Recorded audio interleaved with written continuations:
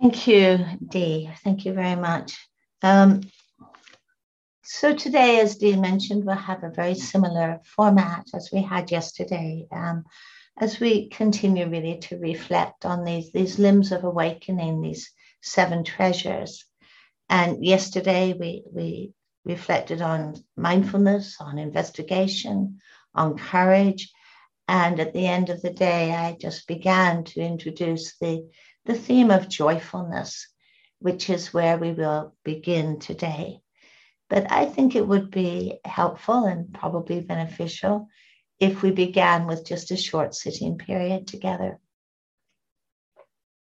So again, if we can just find a posture where there's a marriage of wakefulness and softness, uprightness and easefulness in the body.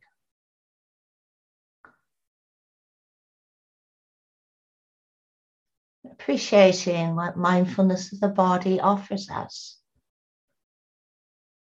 to ground, to connect, to calm, to gather our attention, to befriend, to learn the lessons of befriending, of the body of this moment, however it is.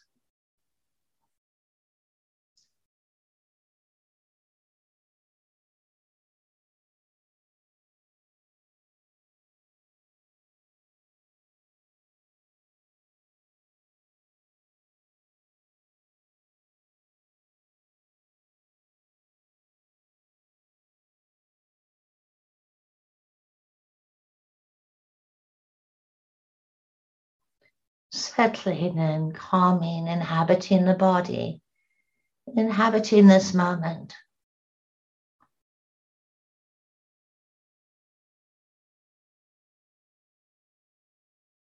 Cultivating a present moment recollection. Thoughts arise and pass. Sounds arise and pass. Sensations arise and pass.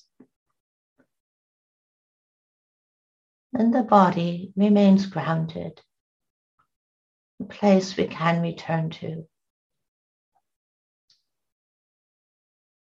The body sitting, the body sensing, the body listening, the body breathing.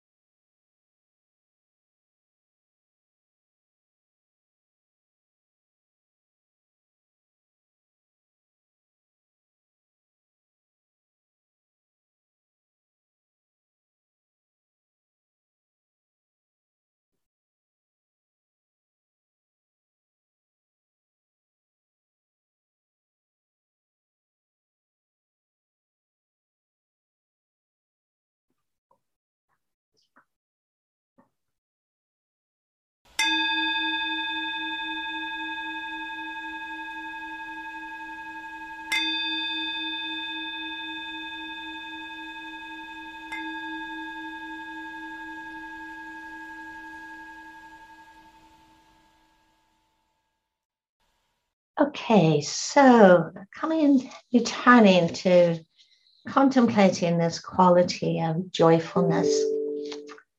As I mentioned in the early years of my practice, I began my path in a Tibetan community. And what actually truly inspired me to begin was encountering a community of people who had been through so much, and yet what was so evident was the qualities of joyfulness and generosity. And when I met this, I realized these people knew something that I didn't. But it took me a long time to really appreciate just how pivotal and how important joyfulness is in our practice and in our lives. Like possibly some of you, when I began to practice, I was very over earnest, and, actually encouraged at times to do a great deal of striving and forcing. And, the path seemed anything but joyful. It just felt hard. And then something began to change for me, to really appreciate that joyfulness is something that's not so far away from us, that is really accessible, and how much joyfulness eases our way through life, and really how central it is and necessary it is in the cultivation of any of the other wholesome qualities. So I'd like to reflect on this a little bit, beginning with the quote that I ended with yesterday, when the Buddha says, this is a path of happiness that leads to the highest happiness, and that the highest happiness is peace. Now, as I mentioned yesterday, this word Piti is translated in many, many different ways, as happiness, as bliss, as rapture, as joyfulness. Again, it is a spectrum word, and depending on the context in which it is used, it tends to be translated in a particular way. If you're at all familiar with sort of the schemata of meditative development as it's seen in the early teachings, you see how much the Buddha emphasizes developing very profound levels of collectedness, sometimes known as absorption states or jhanas, where the mind and body really are absorbed into certain qualities of mind. And one of those qualities of mind is Piti, or rapture. And this is actually associated, this particular translation of rapture tends to be associated with very deep meditative development, when the mind and the body still in a kind of profound collectedness, and that the taste of that is joyful. But the Piti, joyfulness, I think it's something more than a state that comes and goes. It has much to do with our way of being present in the world, our way of being present with ourselves. It has something to do with beginning to undo this negative attentional bias, which is so drawn to see what is wrong and what is faulty and what is imperfect, and to learn to appreciate what is well. At this moment in your body, there may be places that are painful or tense or stressed, and yet there's probably parts of your body that are really quite well. And do we notice that? Are we actually aware of that? When we walk into a room, how often our attention is drawn to what needs fixing or what we would alter? Do we appreciate what is actually quite well? We do not make ourselves joyful, but we learn to make room for joyfulness through how we direct our attention, through the quality of our attention, and how we focus. I think one thing is very clear to us is that our whole system thrives in a climate of joyfulness. And our system tends to stress in the absence of joyfulness. Some of you have heard me tell this before, but when I used to work at the university in Exeter in the psychology department, the psychology offices and professors and admin staff all occupied one floor. And at the end of each of this floor, at the end of the corridor on each floor, there was a kitchen on each end. And the end where I was working, I called it the happy kitchen. Because, there were Post-its all over the world saying, help yourself to milk. I brought biscuits in today. Don't worry about the washing up. We all pitch in, and, there's tea bags in the cupboard. Feel free. Hope you have a good day. There were Post-its all over the cabinets, which were, very invitational, very generous. And at the other end of the hallway, it's what I called the unhappy kitchen. And again, the cupboards were covered with Post-it notes, don't leave a dirty cup in the sink, the milk is mine, the biscuits are not yours, it was all these kind of scolding notes. And I thought, now, which kitchen do I want to live in? Which kitchen do I actually want to inhabit? And realize, I actually don't want to live in the unhappy kitchen. And that the unhappy kitchen is constructed, it's almost a collective construction. Almost a collective agreement that, we will frown upon the world, and the happy kitchen was also a collective agreement. So joyfulness has much to do with thriving. It has much to do with flourishing. It has much to do with cultivating a climate inwardly that actually we feel resourced. We feel resourced to meet the difficult. So joyfulness is not just a state. I think of it as an abiding. This is the place where our hearts can make their home. Joyfulness is a quality where our minds can make their home. In the Dhammapada, one of the early texts, much loved early texts, there is a section where the Buddha says, abide in happiness, free from hostility among those who are hostile. Abide in joyfulness, free from distress among those who are miserable.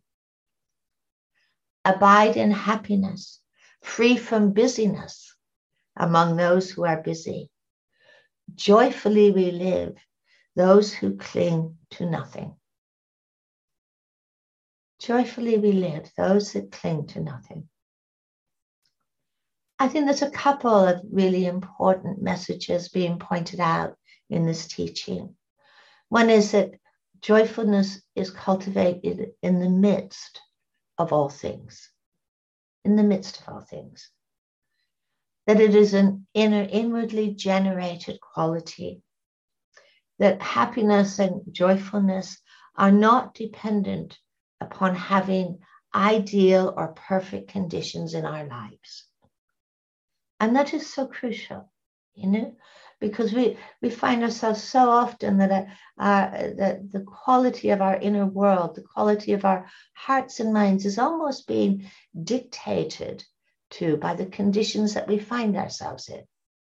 If we're amongst a group of people who are all kind of, complaining and groaning, oh no, I think I'll just join in, or, if life is difficult or challenging, we can feel ourselves rolling up our sleeves, putting joy on one side, thinking, now I need to get to work on this.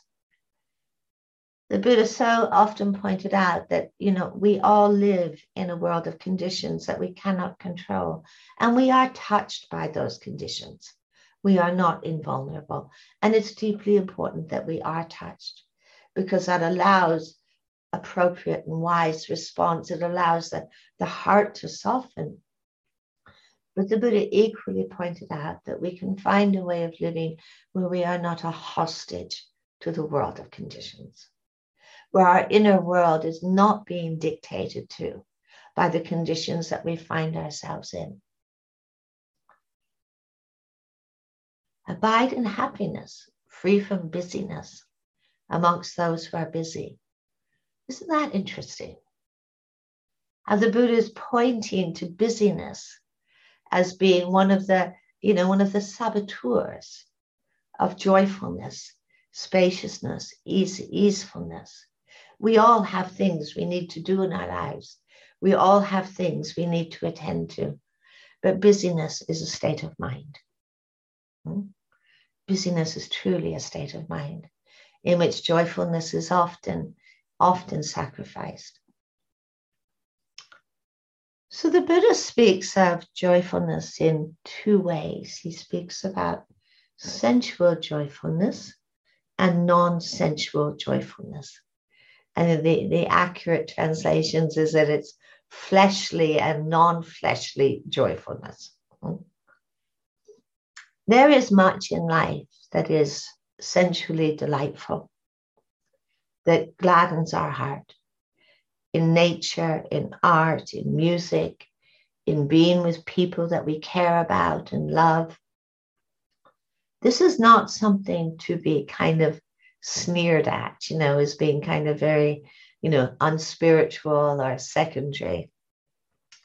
But it is something to appreciate and to be celebrated. When you step outside and just, walk somewhere in nature and allow your mind to still, you feel yourself being touched and your heart gladdened. You're making room for joyfulness. And often in these, you listen to a wonderful piece of music. And again, to really appreciate it, we need to allow our minds and our bodies to calm and to listen wholeheartedly. And then we feel touched. We feel gladdened. We feel appreciative. So once more, we're not contriving joyfulness. We're making room. We're making space for joyfulness through the stilling of our own busyness. And in those moments, I think what is important, we have a taste of our own capacity for gladness. We have a taste of our own capacity to be uplifted, for the mind to be brightened, for the heart to smile. And it is an innate capacity we learn to develop and to cultivate. Joyfulness, like all of the awakening factors, lives, all the awakening qualities, lives as a seed of potentiality within our own hearts. And we learn to nurture and to care for that seed. I do get the impression that many people, too many people, live with a joyfulness deficit. There can be many reasons for this. Life can be really difficult. You may be facing chronic illnesses, family difficulties, feelings of failure. That so many people can live with a joyfulness deficit. And then, our tendency to focus on what is broken and imperfect and lacking, both inwardly and outwardly. We dwell upon those imperfections, and joyfulness is leached from our hearts and lives. And as I mentioned yesterday, there are kind of inner beliefs and patterns that we often have to deal with or understand if we're going to be free to really develop this quality of joyfulness. Do we believe there's more virtue in suffering? Do we believe that we're unworthy of joyfulness? Do we believe that joyfulness will be kind of a reward in the future for having borne and endured suffering in the present? We might believe that joyfulness and happiness is only possible through sustained contact with pleasant sensations and experience. I think it's so important to remember the ways that joyfulness resources our capacity for compassion. These are often said to go hand in hand, joyfulness and compassion. When we live on the front, when we're very much on the front lines of dukkha, or front lines of suffering, it is so easy to become exhausted so easy to become burned out. And then we feel like we use this phrase compassion fatigue, which I'm not sure is really what's happening. I think what's happening is we are not resourced inwardly. We are not resourced inwardly. During the pandemic, I was doing some teaching with NHS frontline staff who were working on COVID wards. And, some mentioned that, it got to a point where they could no longer afford to feel or to be touched by what was going on because it was just too much and it was just too overwhelming. And as we explored this together, understandably, a day that's spent looking after very, very ill people takes so much effort that, it seemed frivolous to think that, I need to be resourcing myself. But as we talked about it, they did some, had some pointers and possibilities. People reported to me what a difference it made to actually find the spaces in their day to cultivate joyfulness, in being able to turn up on those front lines. I think joyfulness is what helps the resilience of our hearts.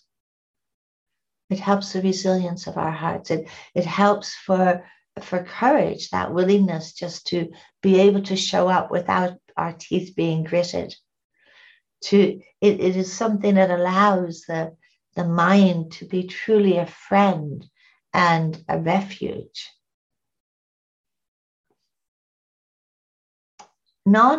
So it is important in our days to make those connections with joyfulness in whatever ways we can, whether it's just taking a moment to step outside and really appreciate the sunlight on the leaves, or the laughter of a child, or the dance of change in the seasons, just to really begin to allow ourselves to be touched and to taste and to retaste that joyfulness. Non-sensual joyfulness. What does the Buddha mean by this?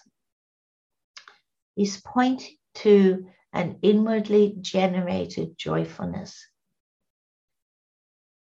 that can be cultivated in the midst of any conditions, both the pleasant and the unpleasant. He's talking about an inwardly generated and nourished quality that is not dependent upon being in contact with pleasant sensations, sights, sounds, taste, touch, thoughts. It's a very powerful quality and potentiality that has a very deep effect on uprooting craving. Because we really see how much this never enough mind, this never enough impulse, is so rooted in a culture of inner deficit that leads us to look outwardly, to externalize happiness, to look outwardly with hungry eyes, needing and wanting. Craving really rests upon that sense of inner deficit. Craving really rests upon the externalization of the sources of happiness.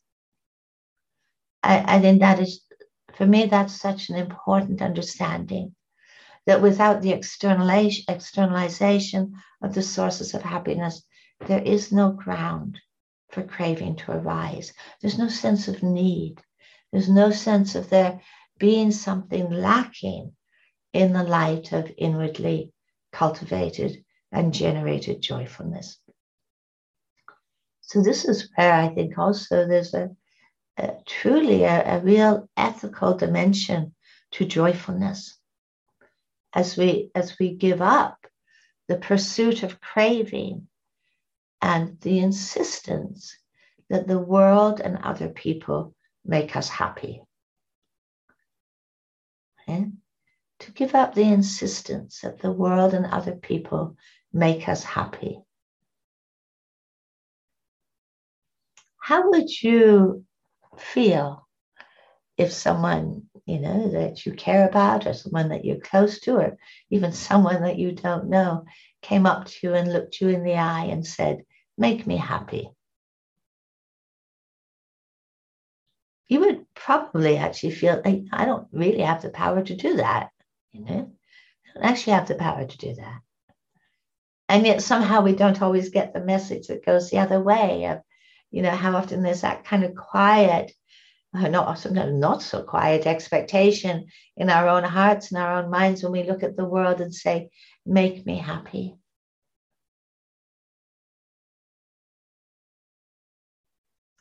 There's a wonderful quote from the Chinese tradition that says, "If you keep a green branch alive in your heart, the singing bird will come." If you keep a green branch alive in your heart, the singing bird will come. If we make the space for joyfulness, make the room for joyfulness, if there is sensitivity and mindfulness in place, the singing bird will come. We will find ourselves being touched, gladdened. In the way that the Buddha speaks about meditative development, he very much puts joyfulness, happiness, as being the forerunner of a calm and collected mind and heart. He says, in a mind of happiness, attention finds a true foundation. Joyfulness is also the nature of a deeply collected and unified heart and mind. I find this really quite significant, that in a mind of happiness, attention finds a true foundation. How many times have you found yourself, sitting on a cushion and struggling to be mindful, struggling to be attentive, with a mind that's kind of tight and contracted, and, it's so difficult, your attention keeps slipping away. Have we really taken care of the conditions inwardly that allow attention to find a true foundation? Have we really cultivated that climate of appreciation, of well-being, of easefulness, of surrendering, this sense of exaggerated responsibility? Have we really cultivated the climate of softness, of listening, of wholeheartedness? The lovely, in which attention can find a true foundation.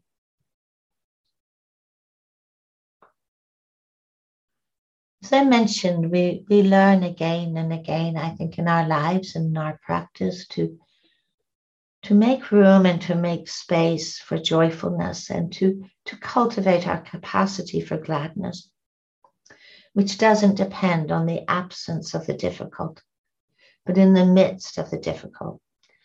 And I think we learn a very important lesson about coexistence. When we see ourselves lost in aversion or despair, we might step outside and listen to the birds or the touch of the wind on our face. When we find ourselves struggling with pain or illness, we might begin to notice where in our body there is wellness. When we find ourselves lost in judgment or blame of ourselves or others, we might remember we can appreciate. Joy and sorrow do not exclude each other. They can live side by side. I know when I have been teaching people who are living with chronic illnesses, very understandably, the attention is consistently drawn to what is painful, what is wrong, what is broken. And what seems to be actually really helpful is to really cultivate this sense of coexistence. Yes, this is really, truly, ill or painful or difficult, and yet the lobes of the ears are quite fine, or the touch of the lips together is quite fine, and to really begin to shift the attention to what is really difficult, to what is easeful. Because we see in the presence of, great difficulty in our lives, whether it's in the body, whether it's in families, whether it's in emotional, the contractedness that happens doesn't have room for the appreciation of what is well. Appreciating what is well is not in any way to dismiss or to belittle or not care for what is difficult, but to be providing this contrast in our lives, I think, is actually quite crucial, so that we're not swallowed by the difficult, so that we're not overwhelmed by the difficult.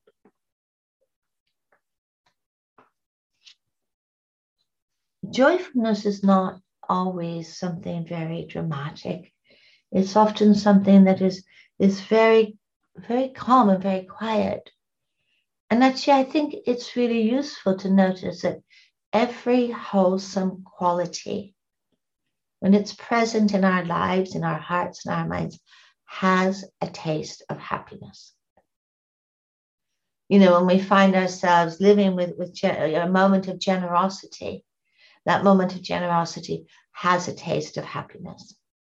When we find ourselves in a place of spaciousness, it has a taste of happiness. When we find ourselves, genuinely rooted in a sense of kindness or compassion, they have a taste of joyfulness and gladness. They're not affected. They're not neutral in tone. They have an effective tone.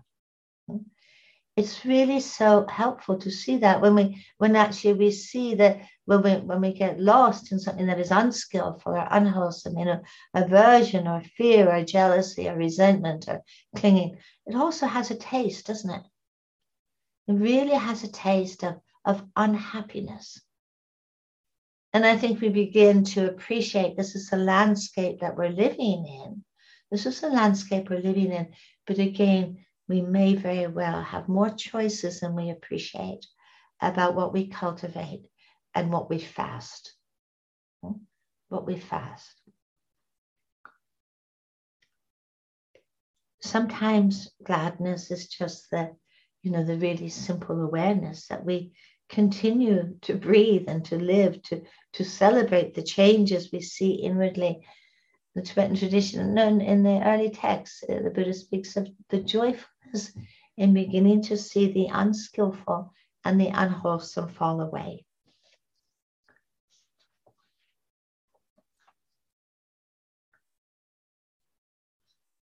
We might appreciate the spaciousness, the joyfulness and freedom in every moment that we put down our arguments with the unarguables.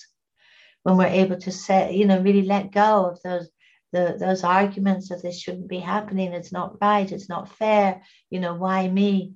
Putting that down, we begin to feel, we begin to really appreciate that, we are part of the dukkha strain, the dukkha thread. We're not exempt, and we don't always get the self we crave. And we can make peace with that. We can make peace with that. There's another, I think, really quite wonderful proverb from the Chinese. It says, I love this one. It says, you cannot prevent the birds of the air from flying over your head. You need not let them nest in your hair. You cannot prevent the birds of the air from flying over your head, but you need not let them nest in your hair. This is something quite lovely, appreciating that, we're not in control of many of the conditions of our lives, that we all encounter as human beings, dukkha and vulnerability. We all encounter, experiences and moments and events that we would rather not be happening. And they fly over our head, but we need not let them nest in our hair. We need not take hold of them and surround them with fear and anxiety and aversion. We need not cultivate the tendency to obsess, to ruminate, and to dwell. This is possible for all of us. It's a training for our cushions. It's a training for our lives. But we might begin to appreciate that gladness and joyfulness is somewhat closer to us than we initially felt. Okay, so thank you. So before we move on to the next quality, I just want to take a pause moment and see if anyone has any questions or comments or reflections they'd like to bring forward. Please just use the.